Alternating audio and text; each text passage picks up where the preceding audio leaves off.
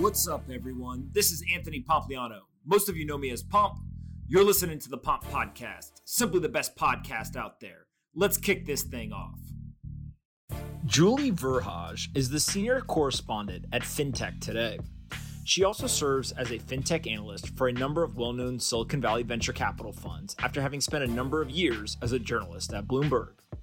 In this conversation, we discuss Square, Robinhood, Apple, Uber, Stripe, Bridget, Libra, neobanks, streaming payments, the lending industry, technology companies helping distribute PPP money, what is next for fintech companies, and how incumbents are likely to respond to these upstarts.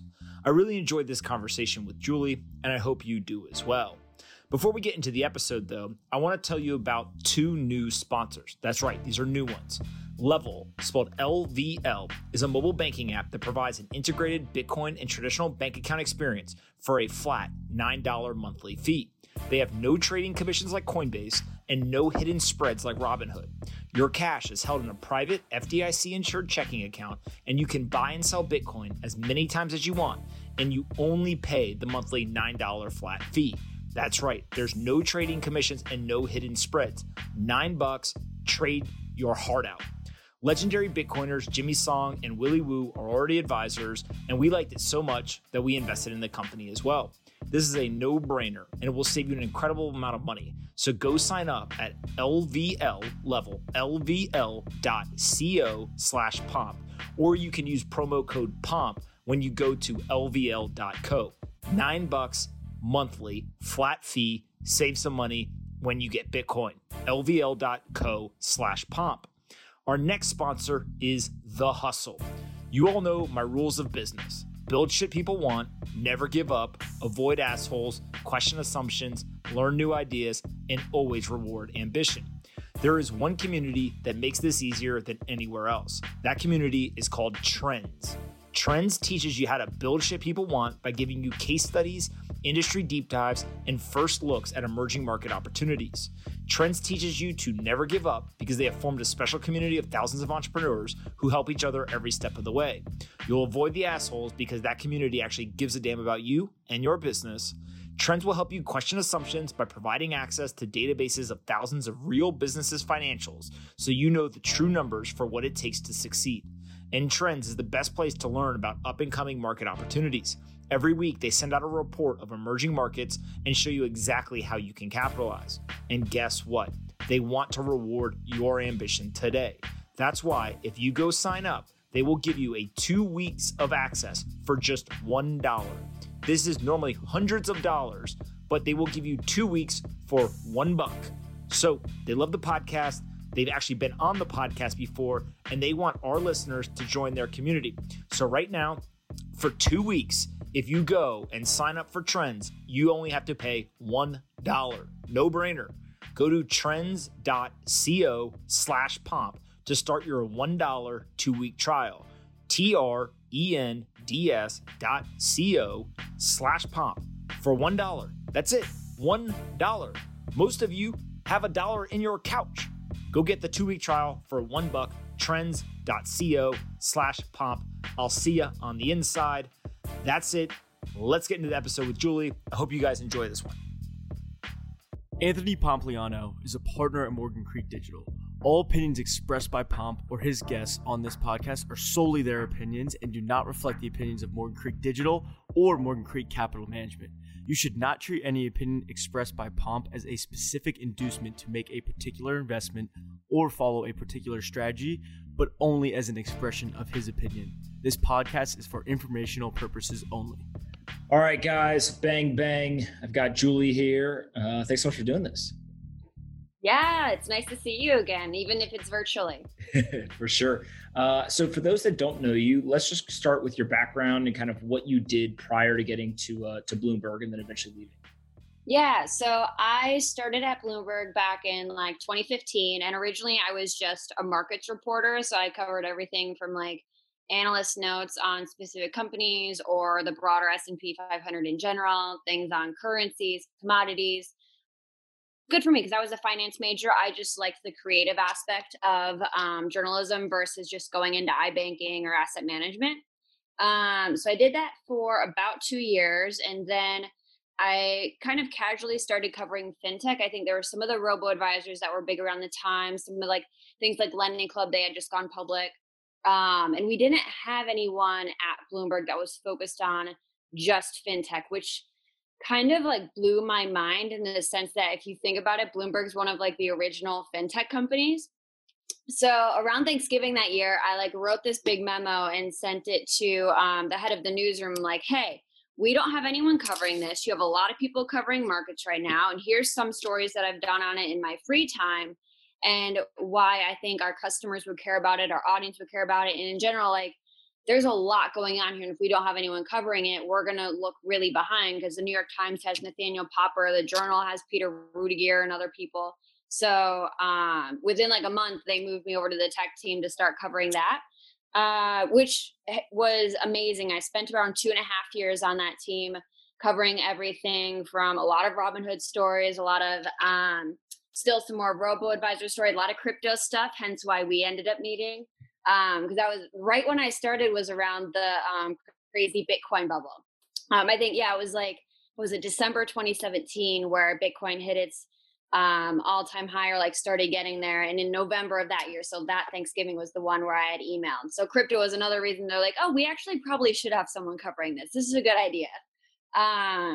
And so it was always kind of changing a little bit in terms of what companies I would focus on, just because the space is so huge, as you know. So you kind of just had to follow the news flow a little bit. So the two public companies I covered a lot were PayPal and Square. Lending, I did a little bit. And then like after the Lending Club fiasco and things kind of like just got boring in this space a little bit, you kind of shifted your priorities to things like Robinhood because that was heating up in terms of reader interest and things like that. And then right before COVID hit, as we were saying in the warm up here, was when I ended up leaving Bloomberg. And it was hard. Like, I loved journalism. I just was ready to try something new. And kind of like I was a finance major. So I don't know that I ever thought journalism was like the career I was going to retire in. And much like you and your fiance, I have kind of that entrepreneurial spirit and wanted to try my own thing too. So I left on March 3rd, March 4th. It was like the Tuesday of the first week of March. And I just kind of like, I had talked to a few VCs and stuff before, and I knew they were looking for people to help them with content, help their startups with different like research and whatnot. Like the nice thing about being a journalist is you have a lot of different skills. So that's great. And then I also, Ian Carr from FinTech Today reached out. So now I do a premium newsletter that he was planning to start and was looking for someone to do. I was like, hey, you should bring me on. I'm happy to do that. I love writing a newsletter was one of my favorite things to do at Bloomberg because it's kind of this just like, I don't know, as you know, it's like really good stuff in it, but you just get to like talk to your audience. It doesn't have to be so professional and buttoned up and everything. You just have fun with it. So each time I write that every week, it's just like me having a conversation about what's going on in fintech, why it's important, and what people are saying it means for the future. So we talked about like PPP, a bunch of other things. And then I'm also helping a venture firm right now as an analyst covering fintech and health tech, just because on the side, I teach fitness classes and have a personal training certification. So when people look at fintech, I think that people in it know exactly what we're talking about. People who don't are like, what the hell is that? And so maybe talk a little bit about, since you've covered so much of it, how do you think about that intersection between finance and technology, and basically like what falls in fintech versus maybe, that's just like traditional finance and, they're using cloud service, but that's not true fintech. So where's kind of that line, or how do you think about that? Everyone's going to give you a different answer for this too. Like real estate sometimes is fintech, sometimes it isn't. And health tech is sometimes fintech, sometimes isn't, because you have like the health insurance aspect of it. So a lot of it is just kind of like figuring out like how much finance is actually involved in it. Because there's pieces of real estate tech that is very finance, right? Like title insurance, I would think of as a very fintech type thing. Or like getting a mortgage, I think of as a very fintech type thing. You have companies like Blend and Quicken and all these guys that are thought of as fintech companies. But there's also other pieces of it where like I don't know, there's probably like design tech that's involved, or like pure real estate, like broker tech that's kind of like, I don't really know if that's fintech. It's getting kind of close to the line. Um, but I think the main things that I always focus on, lending is very much fintech, payments is very much fintech. Crypto is, but it's almost like so massive and in itself that part of me thinks of it like this separate sector of fintech. Um, Same thing with like blockchain. I kind of put in that a little bit too, which some people will get mad at me about, some people won't get mad at me about. I mean, what else am I missing in there? Those are kind of like the big ones that I see though and focused on a lot. Because, like I said, like Square, PayPal, trading and brokerages, I also thought of as fintech. But that's something it was very hard to figure out as someone as was a journalist, figuring out what they should and shouldn't cover. Because, like I said, everyone's going to give you a different answer, and you kind of just have to make your choice and stick your ground because no one can really argue for sure one way or the other on most of it. Yeah, and I guess as you kind of look through the space, there's large companies that started out as technology companies working in finance. There's the challenger banks and all that kind of stuff that are still startups and doing that. But then also now we're starting to see more and more large traditional finance companies from Wall Street start to build things, right? Obviously, Marcus and things like that. And so maybe I'll throw out a couple of companies and you can just walk us through like your understanding of what are they doing, how's it going, and kind of where they fit in the ecosystem. We could start with Robinhood because that's one that I know you've covered extensively. And maybe just kind of talk about like what exactly are they doing and kind of how do you look at them in the fintech industry?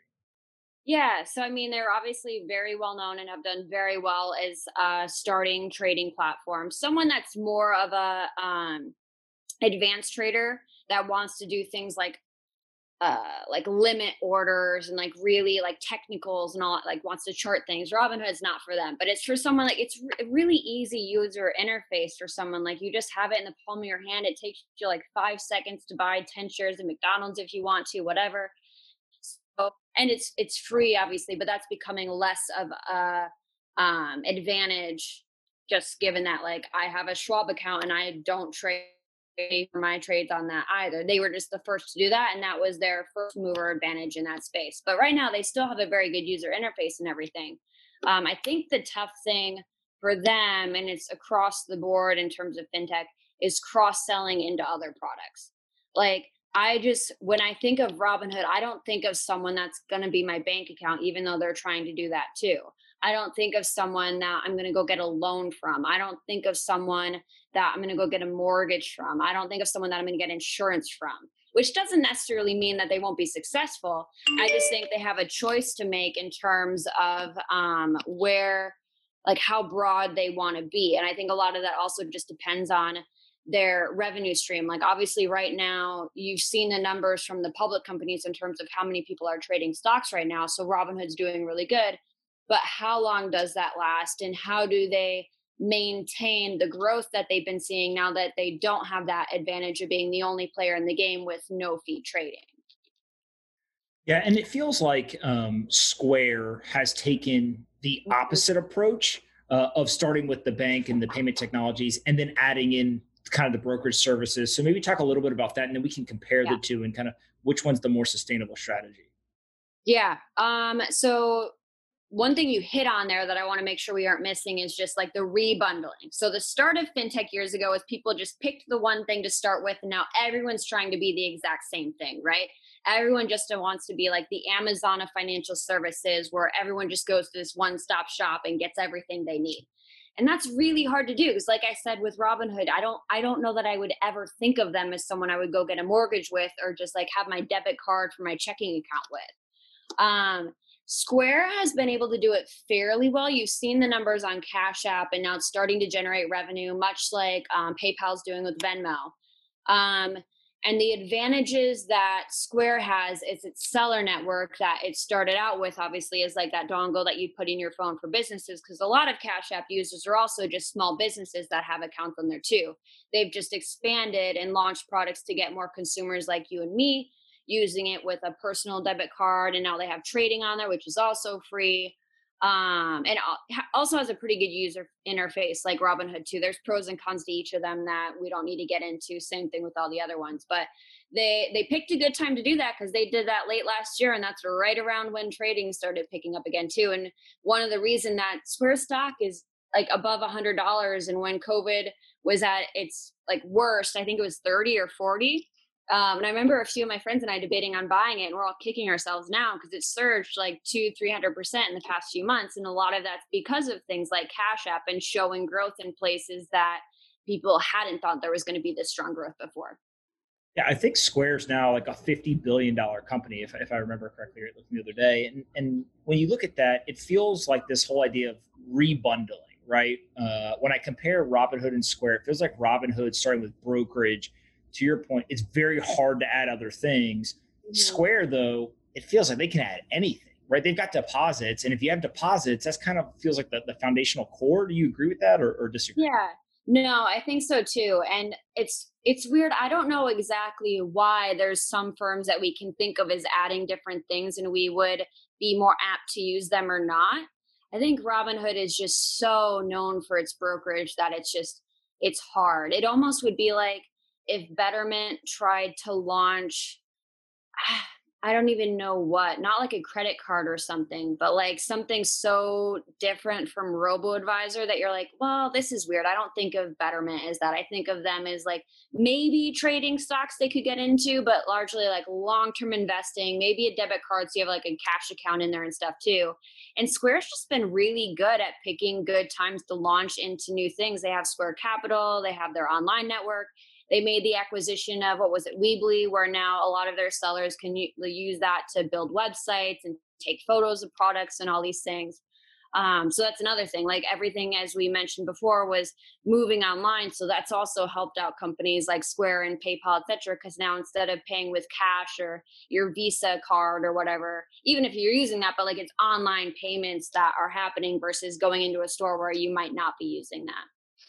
Yeah, and I guess how does something like what Square is actually building right now, and I think what Robinhood aspires to, how does that differ from like these neo banks or challenger banks, like people who are putting the flag in the ground and saying like, I want to be a bank?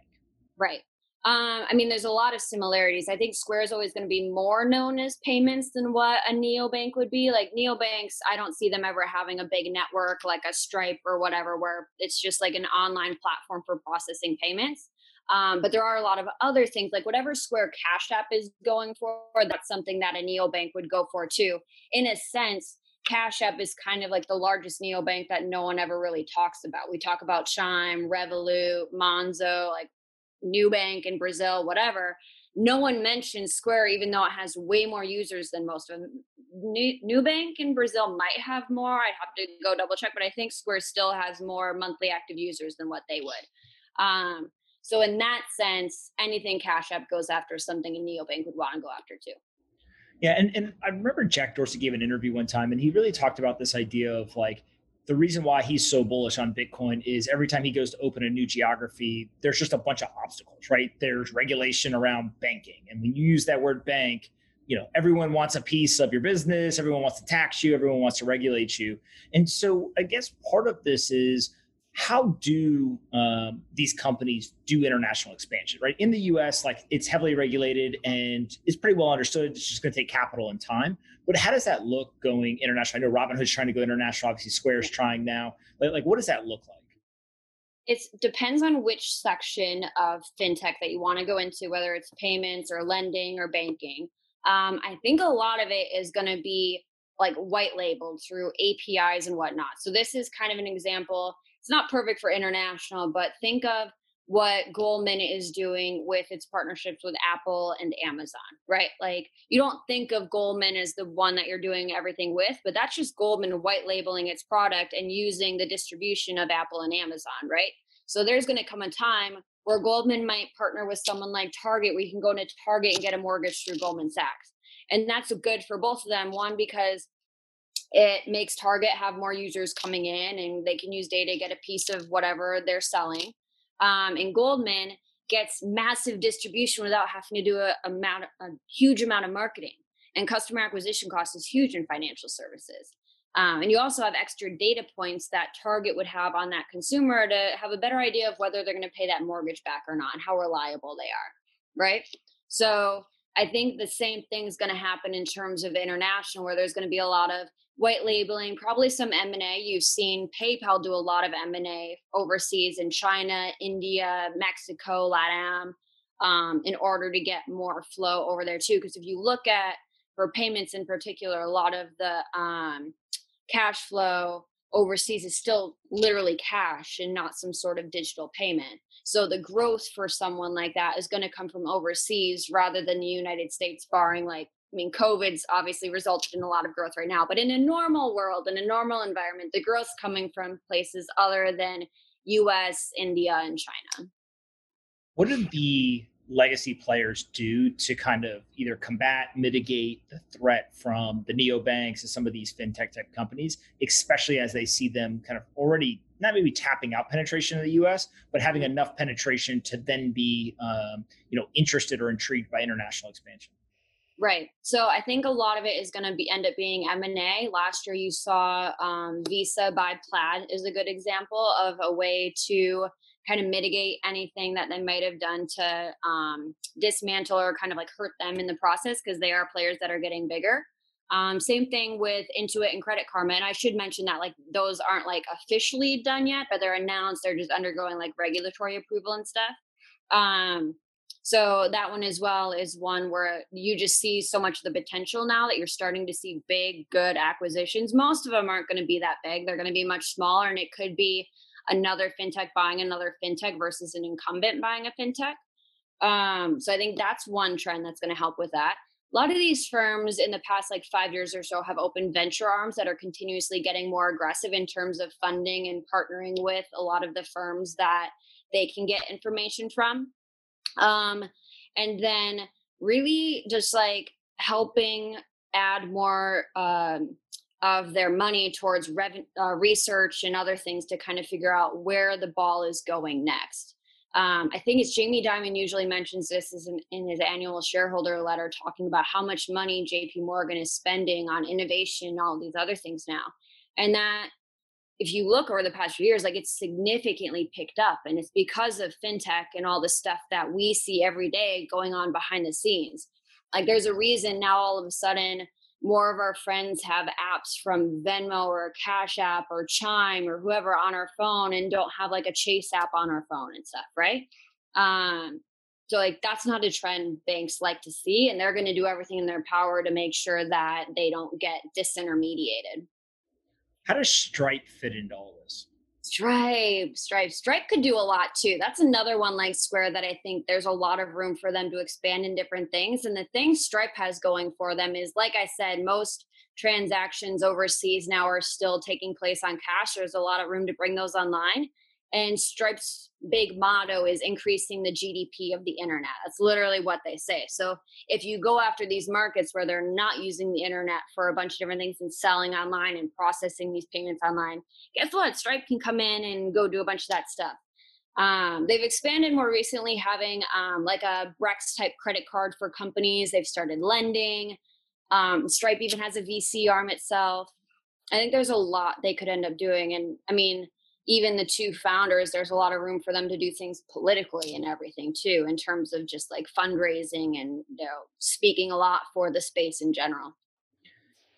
Stripe and Square both obviously have payment data, and they're starting to kind of flex their muscles there. We also see Amazon doing this, where people are saying, wait a second, if I understand your payment data, then I can probably better predict lending to you or providing capital to your business or organization. How do you think about that and the evolution of just like what people can do with the data and to create other business lines in the future? Yeah, I mean, if you sell it, you should make sure that it's all, tokenized, anonymized, et cetera, to make sure it's safe and your customers don't get freaked out by that, because trust in financial services is extremely important. But otherwise, there's a lot of room for companies, especially in an environment as hard to lend in right now, where you can sell some of that data that makes it so they're that much more likely to make the right loans and know what kind of loans people would be looking for and target the right customers. Whether that's good or not is debatable, and I can see both sides of it. But in any case, there's a lot of room to use that right now. Because if you think about it, everything from like a credit score is getting so much more complicated with all the things that are going on around it. It's not just these basic things now, like how many credit accounts you have and how up to date on payments you have been on them. There's like all these other little things around there, alternative data, big data, whatever. So there's going to be a lot that's going on there, and there's a lot of both smaller and medium-sized startups in the space that are trying to have API products that can sort of analyze that and help firms better understand their customers and who they're lending to. Mark Andreessen obviously famously said, software is eating the world. It feels almost like software is like really eating finance right now, and they're kind of walking down feature by feature, product by product that a traditional bank would offer. Is there a world in the future where companies just use a Stripe or a Square, and that is their financial services provider, everything from accounts to credit cards to lending? I mean, just like the entire suite of services you would get at a bank are replaced by these kind of digitally native offerings? 100%. I would think you get there sooner rather than later too. I think like the Target example I mentioned, or there's going to be a time where you can walk into Apple and get a mortgage. And they might do something where like, hey, like we can give you this right now, but if you buy a new iPhone and you make the payments for another year, we can give you a discount on your mortgage at a better rate. And like all these little things based on the extra data that they're going to have around you. That's me saying Apple's not going to become a bank itself, but it's going to partner with someone like a Goldman, JP Morgan, or whoever, and be able to offer that 100 in the next 5 to 10 years, 100% that's going to happen. And when you talk about Apple, it almost feels like Apple, I'll make a very crazy connection to Trump, where Trump kind of went from developer, real estate developer to, wait a second, I'm just going to use my name and I'm going to license it and put it on all these buildings. And like, now I have a bunch of buildings. It feels like Apple's doing that a little bit in finance, right? Where they originally started out building products themselves, usually hardware. They're now moving into services, but in finance specifically, they're just using the IP of the Apple name and slapping it onto all of these services. Obviously they vetted, but that's really what their strategy seems to be, is like, let's use our brand, but use other people as partners to deliver this and just take a piece of the business. Yeah, essentially. And I'm going to do 2 comparisons here to kind of help viewers understand, like there's different paths to this. So Apple has pretty much entirely around finance gone with the partnership angle, whoever it might be with. Whereas Uber, we've read in recent weeks, very much tried to build a lot of this in-house.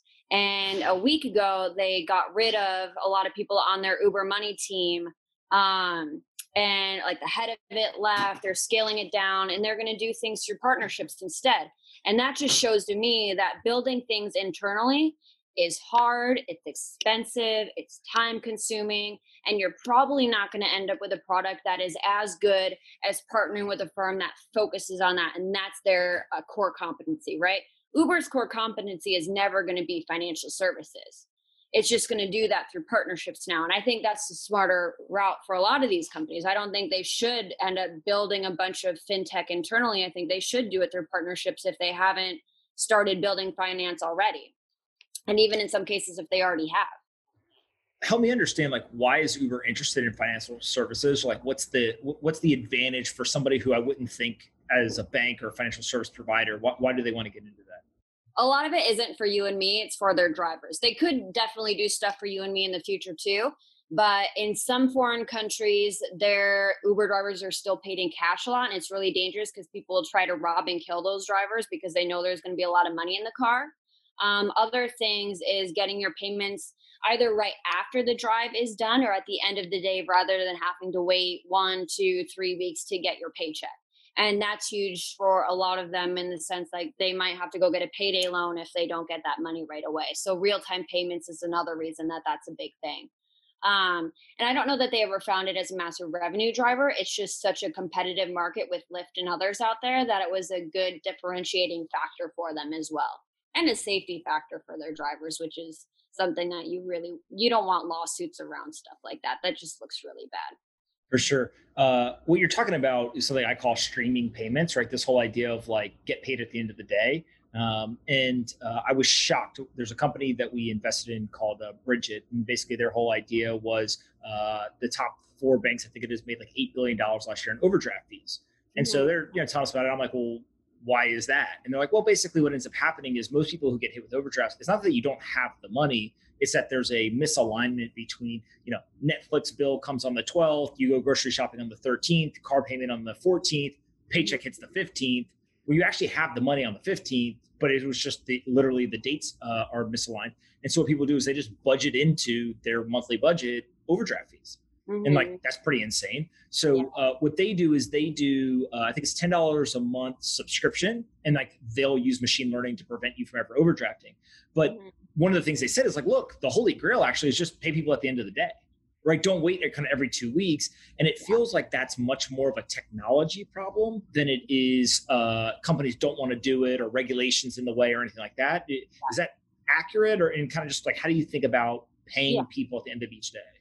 Yeah, no, it's regulation has a little bit to do with it, but regulation usually catches up afterwards. And there's no reason that a regulator that I can think of would say, no, we actually don't want you paying people every single day. There would be a lot of backlash for something like that if the CFPB decided to be like, no, this isn't a good idea. A lot of it is just that when the payment networks that we used were built, people had one bank account. People didn't need to move money around all the time.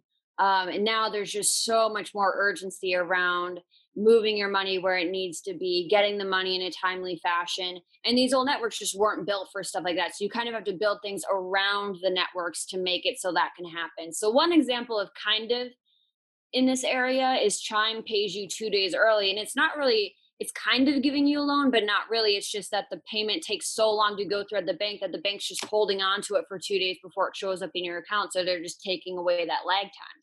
So it's not like they're doing anything magical or whatever. It's just they've built around the rails and give you the money faster. And I think you're going to be seeing more of that, both from the company level as well as some government agencies, both in the US and international, are focusing a lot on real-time payments as well. And it feels like maybe Venmo's doing something similar where you can basically not pay anything and take 3 to 5 business days to take money from your account into your bank account. But you could pay things like $1 or $2 and they'll do it instantaneously. And so is that kind of similar in terms of just trying to remove friction from the legacy system through these FinTech companies? Yeah, that's very similar. And I think that fee that Venmo and other charge will get super competitive, and it won't go down completely to zero, but it'll basically be at cost for whatever it costs Venmo and others to make it. So it gets there within a few hours versus waiting, like you said, 2, 3, 4 business days. Lending, what are you seeing there, and kind of who are the players? Lending the last few months has been intense, just in terms of thinking about who you lend to and everything. No one can underwrite in this environment, not for businesses, not for people, nobody. Any credit model you had before COVID hit, you might as well just throw that out the window because it does not matter right now. With 30 plus million people unemployed, no restaurants able to open in a lot of markets. And even if they do, they can only open at certain capacity and whatnot. You can't underwrite in that. And Square stopped underwriting loans. The only loans they've been doing are PPP loans for the past few months because their internal signals were it sends this red signal out when it's the system's saying you know what, it's getting really hard to underwrite based on these signals right now. You might think about slowing down a bit. They ended up having to completely stop. Same thing with Cabbage. Cabbage ended up laying off or furloughing a bunch of their staff and just doing PPP loans because it's just there's no way to tell right now. You also have to remember in lending, there's a lot of questions you're not allowed to ask. If you could walk into a room, not even see the person that you're lending to, but ask all the questions you'd really want to ask, putting regulation aside, it would be a lot easier to underwrite than what it is right now. And that's both good and bad things. So race really shouldn't matter. What kind of job you have, whether it's service or not, really shouldn't matter. But service in particular right now, it matters because that person, if they're a waitress, they might have a good credit score from working a lot before, but right now they're not making a lot of money, and you can't really underwrite to that because you aren't going to be able to tell as quickly that they're not earning money right now. The credit score is not going to factor that in.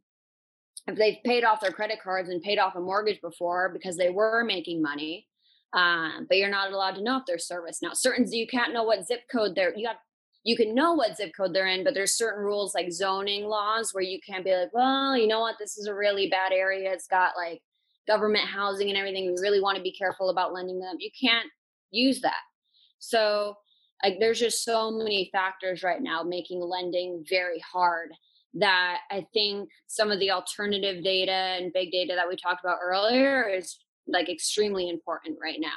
And even, I mean, I just feel for people like immigrants and everything too, because it was hard enough for them to get credit scores in the first place. And now it's going to be that much harder because you want to be so careful around different things.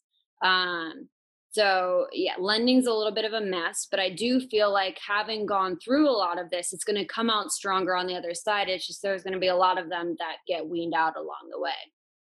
Yeah, it's really interesting to hear you talk about it because it almost feels like, I don't know, 20 years ago, there was very little data and people were basically having to rely on the person who wanted to borrow money, what information they gave them. Maybe they could verify some of it, but like super bureaucratic, super slow. There was this like big swing towards, oh my God, now we have all this data on the internet, like give it all to me. And now it almost feels like we're kind of getting back to some level of equilibrium where people are being told, hey, I know you have access to all that information, but you can only use some of it for the underwriting process. Is that accurate? Yeah. Yep. You can't use everything you know about the person for the underwriting process. Yeah. And I guess, how does that change today, right? So like, what are the regulations that some of these lenders are facing in terms of, you mentioned alternative data, like every day it feels like there's some news source, some genius somewhere comes up with like, oh, well, if I, get the zip code and then I get this piece of data and get this piece of data and my machine learning model comes up with, this ranking and they start to use it. Like, how does that regulation work? And kind of what do you see as the frustration from the fintech company side in terms of interacting with that regulation? Yeah, I think you're going to have, there's certain firms like Tala and others that focus a lot on alternative data. And you can like outsource, like white label that software to make it so other places can better underwrite as well. Other things, this was our topic in FinTech today this past week, is you've seen the Apple Card start a program where if you don't get approved the first time, they'll walk you through something and give you tips to improve your credit score and hopefully get approved again in 4 months time. Like every week, every month, I forget what the exact time frame is, they email you new tips and everything, just to like, no one fully understands like why their credit score is what it is, right? And your credits, you could have two people with the same credit score, same 800, but if they have 4 pieces of credit history versus 20 pieces of credit history, the 20 piece credit history is way better off than the other one because they've shown 20 times that they can make payments and like manage their finances and everything.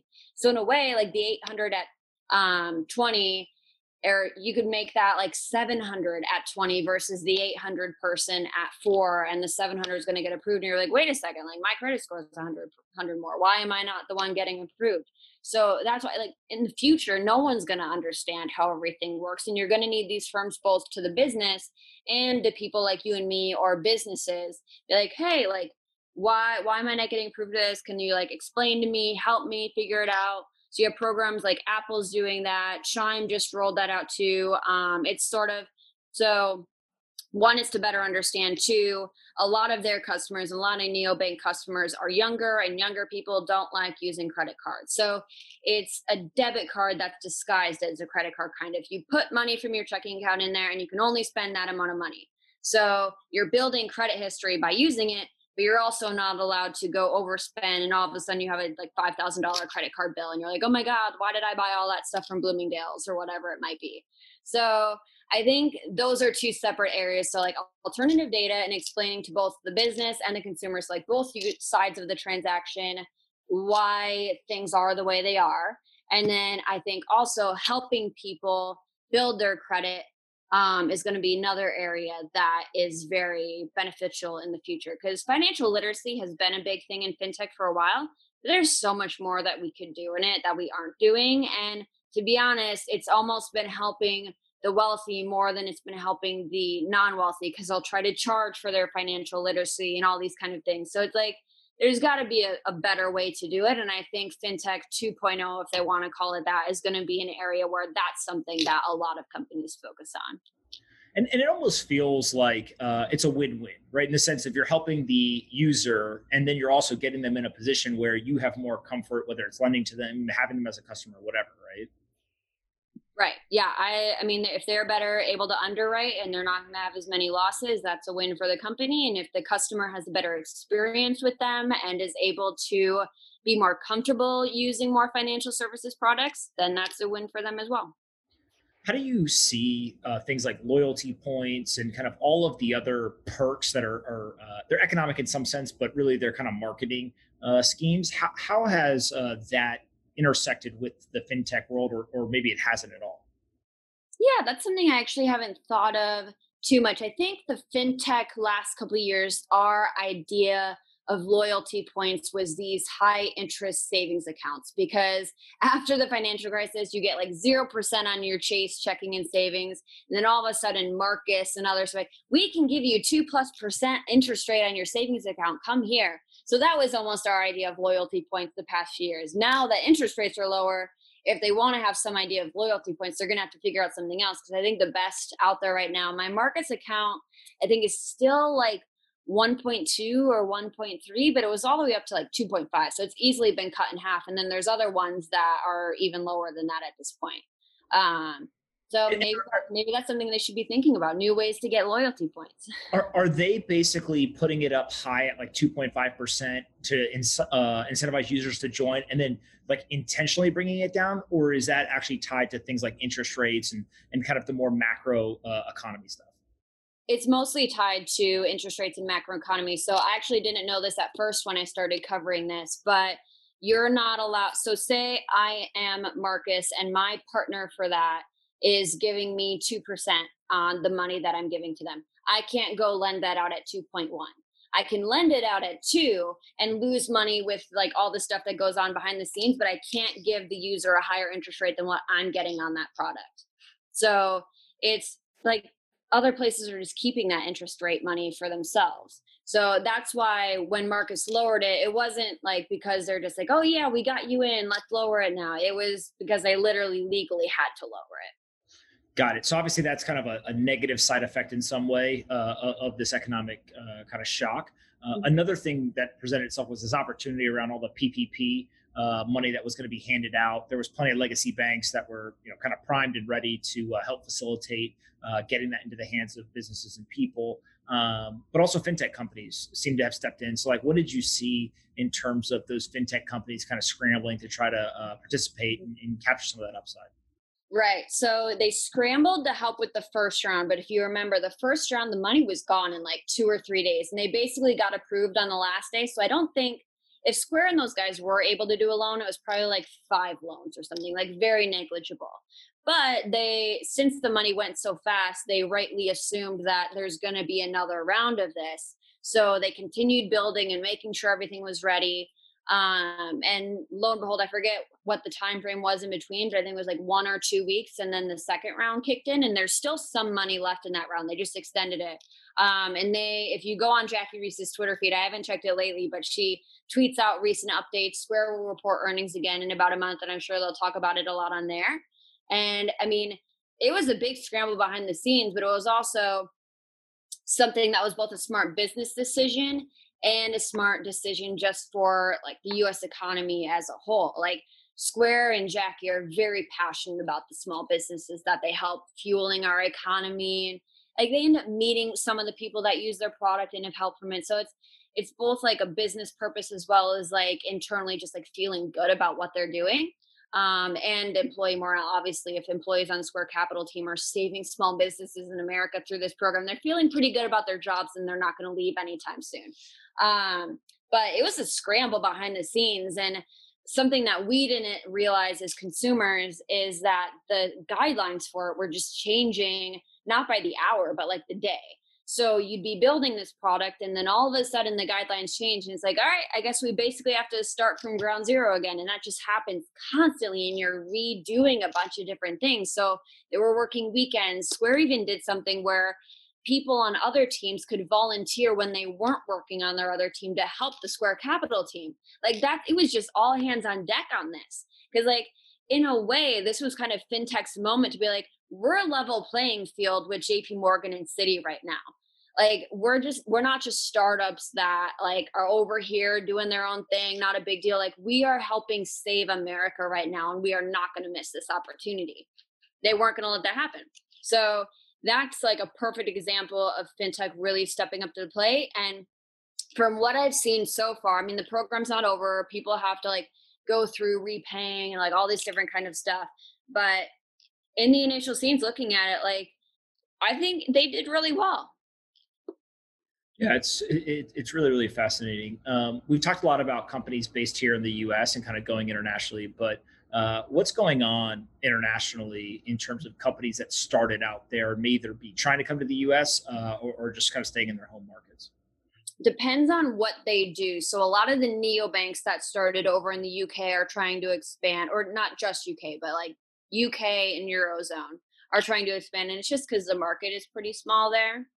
If you look at Asia, things like Alipay and stuff, they're pretty fine just staying over in Asia. There's some things where they want to make it so Alipay users in Asia can easily be able to use Alipay in the US and Europe and elsewhere, but they don't really need to have big ambitions to like take over the US market either. And even the neobanks that are now moving into places like the US from overseas, I don't think they necessarily think that they're going to overtake neobanks that are also here. They just wanted to increase their customer base. And I don't know that it's really working that well, or that there really was that large of a market that they could target here. Just given that the banking system in the US isn't terrible like it is in a lot of other countries. Like one of the reasons Nubank in Brazil does so well is the banking system's pretty shitty in Brazil. So there's a lot more growth opportunity there. Then they just expanded to Mexico about a year ago. And I'm sure they'll try to expand to another market and stuff too. But like usually when you start in a certain country, that country is always going to pretty much be your bread and butter.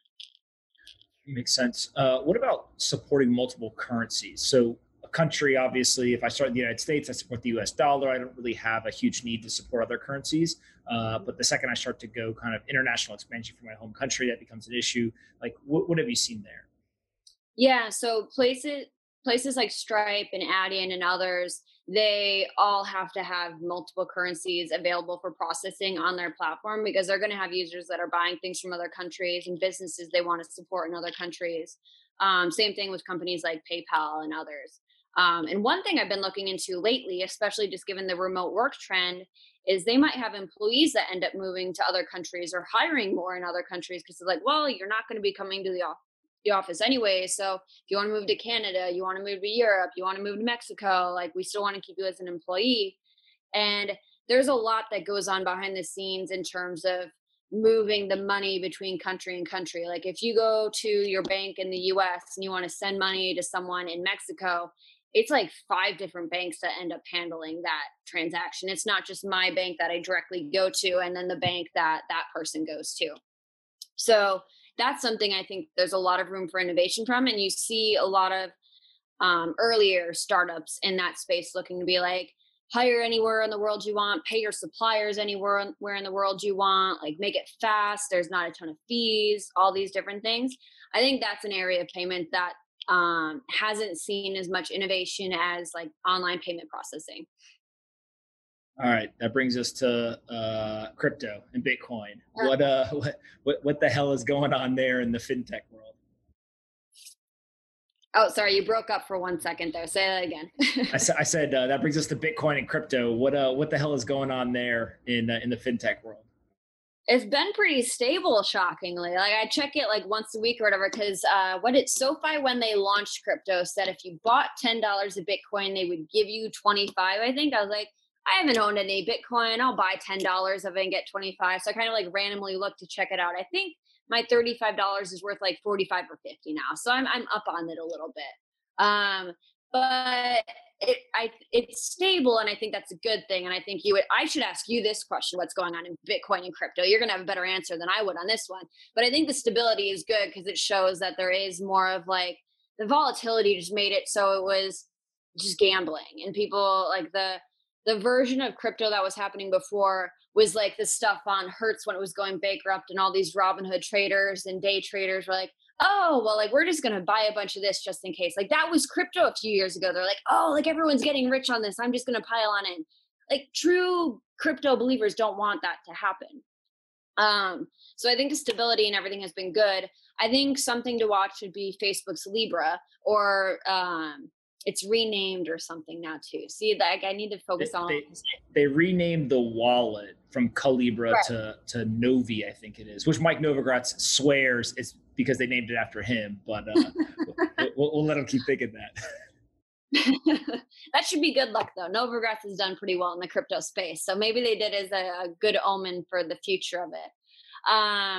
But yeah, I think that's important to watch, both from a consumer interest in it, as well as what governors and regulators across the world end up doing with it too. Because that, I remember one of the final things I did at Bloomberg was help cover that and go down to DC to see David Marcus testify and Mark Zuckerberg go testify.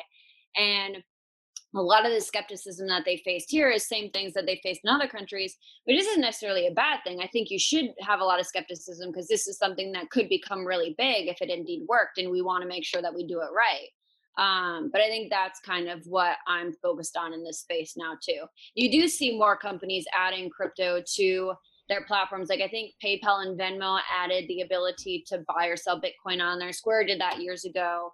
Robinhood did that a few years ago. We did a story on that.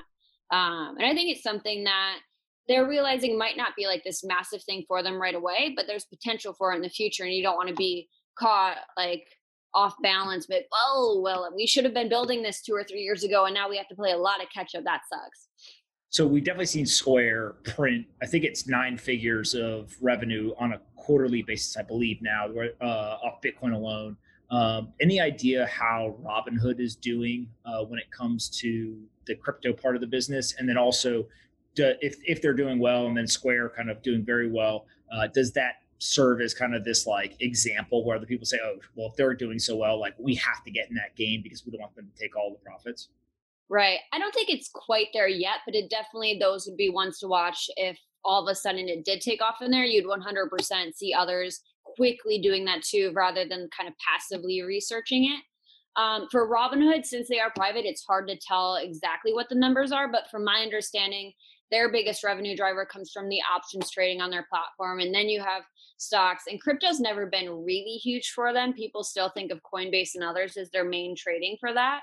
And I don't know that they ever thought it would be huge. Maybe since they built it right when Bitcoin was going crazy, they initially did. But I think it became apparent fairly quickly after that, like, okay, this isn't going to replace the revenue from our other things. It's always going to be a revenue generator, but it's not going to be like the same thing as options trading, at least at the get go. Want to play a game of lightning round questions. The first one is, what is the biggest surprise over the last 4 months during this economic shock for you? The biggest surprise. Oh man. I think the biggest surprise for me is the interest in people in trading. Like in some ways it shouldn't be that surprising because people can't gamble right now and they're bored and don't have anything to do and their friends are probably starting to trade, so it's a word of mouth thing. But just the massive amount of trading we've seen, I think it was, forget it was E-Trade or Schwab or who, but in one of their most recent earnings reports or investor releases, talked about how in like the past 2 or 3 months they saw more trading than they did all of last year. And that's an established platform. It's not one that's just popping up where like a startup, of course you're going to see that kind of growth. None of those firms that I just named, they're all public companies. They're not startups that are going to see massive growth. So that, I think that's the biggest shock for me. What are the 2 trends that you're looking at and paying attention to that people wouldn't expect over the next year? I think general, so that we both get caught up in like the fintech world. So it's hard to imagine what like a person that isn't in this space would get surprised by. But I think the white labeling software thing that we talked about, where you could walk into a Target or an Apple and apply for a mortgage, I think that's something that we should watch is going to happen. It would be very surprising.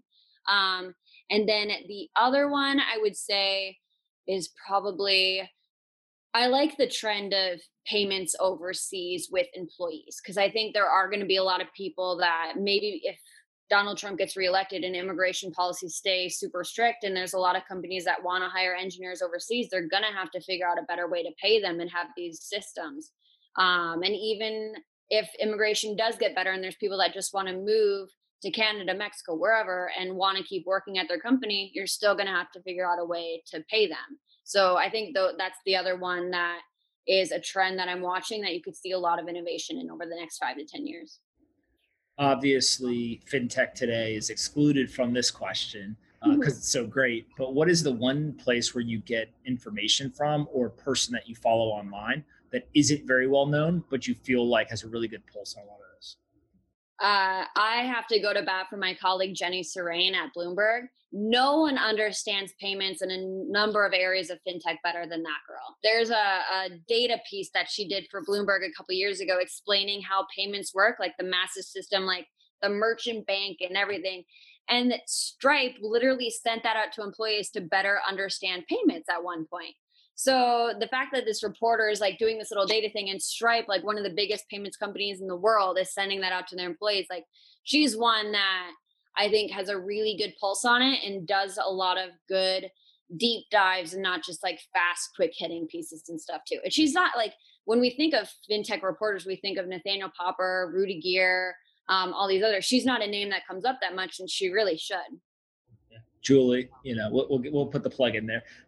Last question for the lightning round before we go to wrap up is what has to happen for Bitcoin to become more prominent in the eyes of what I will call the legacy FinTech media? I think legacy FinTech media, you said? Yeah. So like on the media side, there's obviously all the crypto dedicated publications, but in the more kind of traditional finance publications, what are the things that should happen that you think will drive more attention? Yeah, I think the stability has to continue, because one of the worst things that happened for like the FinTech media coverage of it was the craziness that happened. And then all these like pop-up online publications that happened around and wrote kind of like crazier stories. So I think stability and some more like mainstream usage and everything too. It doesn't have to be like me going to a coffee shop and being able to buy Bitcoin, but just like more use cases that I'm like, all right, like that makes sense. Because Bitcoin, as easy as it is for some to understand, it's still very complicated for others to understand, and they don't realize like why it has any value in the first place. Like if I ask my dad about it, he's like, why is Bitcoin worth more than gold? Like gold's something I can hold and it has value and everything. So there's just like, there needs to be more apparent use cases for many people to be able to understand it. And I think that and the stability is going to be what's going to get us to the next level of Bitcoin kind of like being here to stay. I finish up every episode with the same two questions, and then you get to ask me one to end it. First one is, what's the most important book you've ever read? Most important book I've ever read? How to Win Friends and Influence People.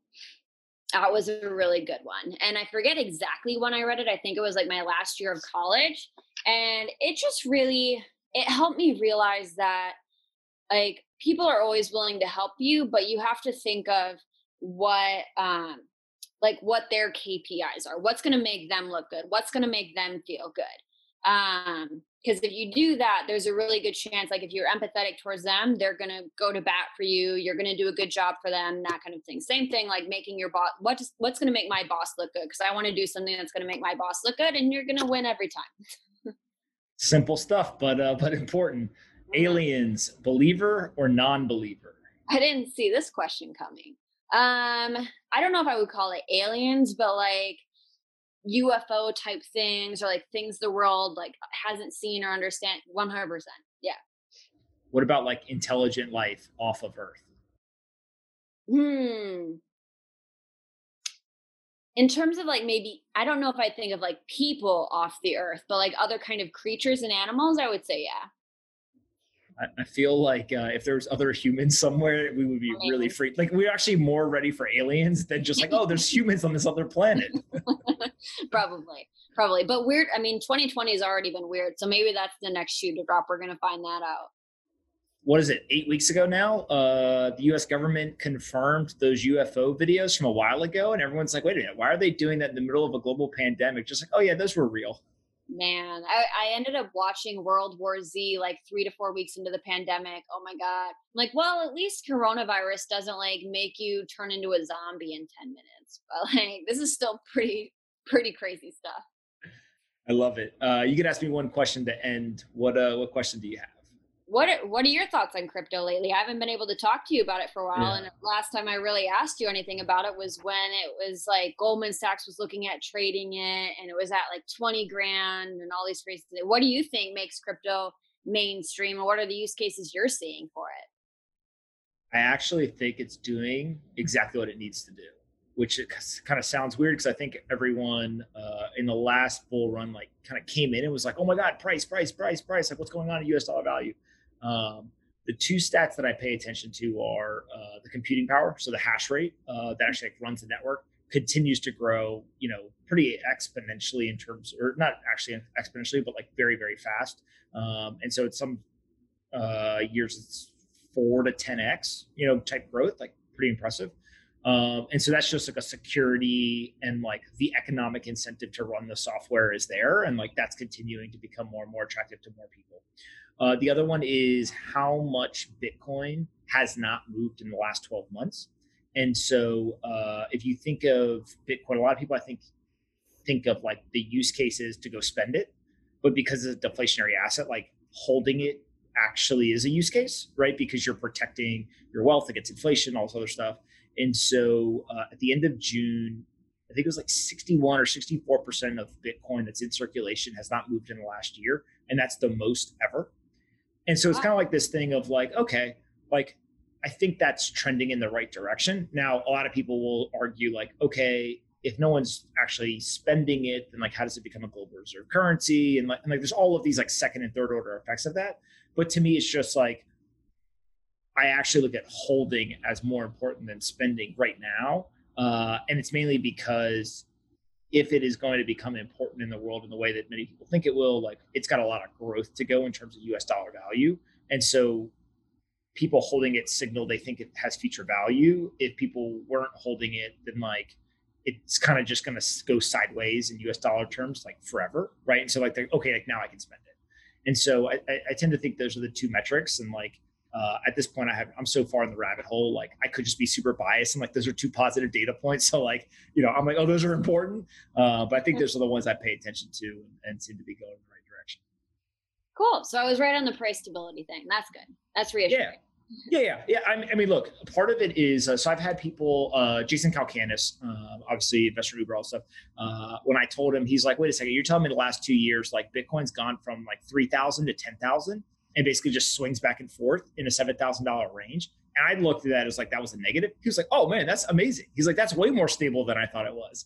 And it's like, so you got to kind of question like, what is stability? But I think you and I kind of think of it as like, all right, if you're, kind of trending in like $1,000 range, like that's better than a $7,000 range. And so, we'll be all right. Where can people go find you on the internet, and where do we want to send them? We want to send them to FinTech Today or somewhere else? So my Twitter handle is just at Julie VerHage, so super simple. And then on there, you'll see a bunch of stuff from FinTech Today. And whenever I tweet out my weekly newsletter, I put in the link to subscribe because I only do the monthly subscription one, which is $25 a month. So not super expensive. You get a lot of good stuff. I interview VCs and stuff in there to kind of keep a pulse on the space. So your goal is to keep you one step ahead of everybody else.